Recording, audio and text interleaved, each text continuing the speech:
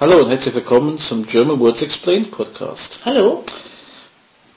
Unser letzter Monat. Wir haben Dezember 2009 erreicht. Es geht zu Ende. Aber wir haben noch so viele Weihnachtsthemen, die wir noch nicht besprochen haben. Und da fangen wir heute an. Und zwar mit der Weihnachtskrippe. Was ist eine Weihnachtskrippe? Eine Weihnachtskrippe ist eine Dekoration zu Weihnachten, die sich hauptsächlich zusammenstellt aus dem Baby Jesus, Mutter Maria, Vater Josef und Tieren und in der Hütte, in der Jesus damals geboren worden ist, in Bethlehem. Das ist eine Nachstellung. So mit Hirten. Mit Hirten und 3 Könige kommen auch noch dazu. Ich habe im Kopf, die sind ein bisschen seitlich. Die sind alle seitlich, genau. Die sind noch nicht angekommen. Genau. So hieß es bei uns in der Kirche. Die 3 Könige wurden immer außerhalb der Krippe, weil die kommen ja erst zu Heiligen 3 Könige an. Ja, ich glaube bei uns auch, die standen immer so hinter der Hütte und dann so Richtung 3 König kamen sie nach vorne her. Und seit wann macht man sowas? Also zum ersten Mal wurde diese Weihnachtskrippe zusammengestellt in 1562 und es war in Prag. Und und seitdem macht man das eigentlich immer wieder, ne? Zu Hause und überall. Ja, überall. Wo findet man das? Ja, dann? heute mittlerweile auch wieder in den Kirchen, obwohl es wurde im 18. Jahrhundert mal aus der Kirche verbannt. Aber man findet es in den Kirchen. Die Kirche hat die Weihnachtskrippe verbannt. Genau. Oder besser gesagt, es wurde in die Kirchen verbannt, egal wer es gemacht hat. Also, ja, es durfte nicht mehr in der Kirche aufgestellt werden. Das ist eigentlich...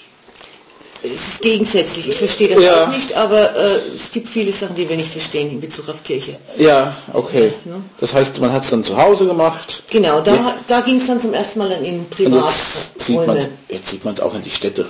Ja, genau. Ich meine, vor allem so Rudelsheim oder so, wo sowieso sehr viel Weihnachten ja, auch draußen, ist. Die haben auch viele wetterfeste Figuren, die werden draußen irgendwo aufgebaut. Auf dem Kreisel bei uns in Oberursel haben wir auch also eine Nachstellung. Stimmt. Ja, aber in einigen Städten gibt es sogar mit echter Figuren. Ah ja. Echte Menschen und echte Tiere. Ja, das haben wir ja auch teilweise bei dem Weihnachtsmarkt in Oberursel. Da ist auch so halbwegs nachgestellt mit den Tieren überhaupt. Und viele Privathaushalte haben natürlich ihre kleine Krippe. Manche sind teuer, manche sind billig, manche selbst gemacht. Manche haben echte Tiere. Aber nicht im Wohnzimmer. Ja. Wir könnten das machen. Mit Meerschweinchen. Wie würden denn die Meerschweinchen... Es gibt doch eigentlich nur einen Esel und einen Ochsen. Es gab ein paar Schweine, dachte ich vielleicht. Ach so, ja, aber das wäre aber ein Riesen. Wir verkleiden, wir verkleiden die als die Schafe. Ach so. Das wären aber wollige Schafe. Ja, okay. Und hast du eine?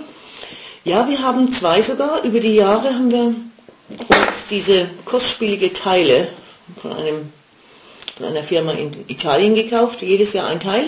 Und nachdem jetzt meine Eltern verstorben sind, habe ich die uralte Krippe auch bekommen. Okay. Ja, mit 40 Schafen, dann bei manchen fehlt ein Bein, beim anderen fehlt der Kopf. Also ich glaube, das wird noch ein paar Jahre dauern, bis es wieder zusammen ist.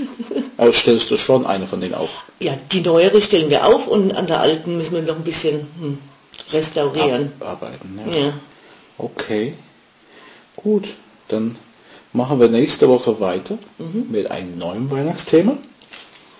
Und was ist das? Kommt bald. Nächste Woche?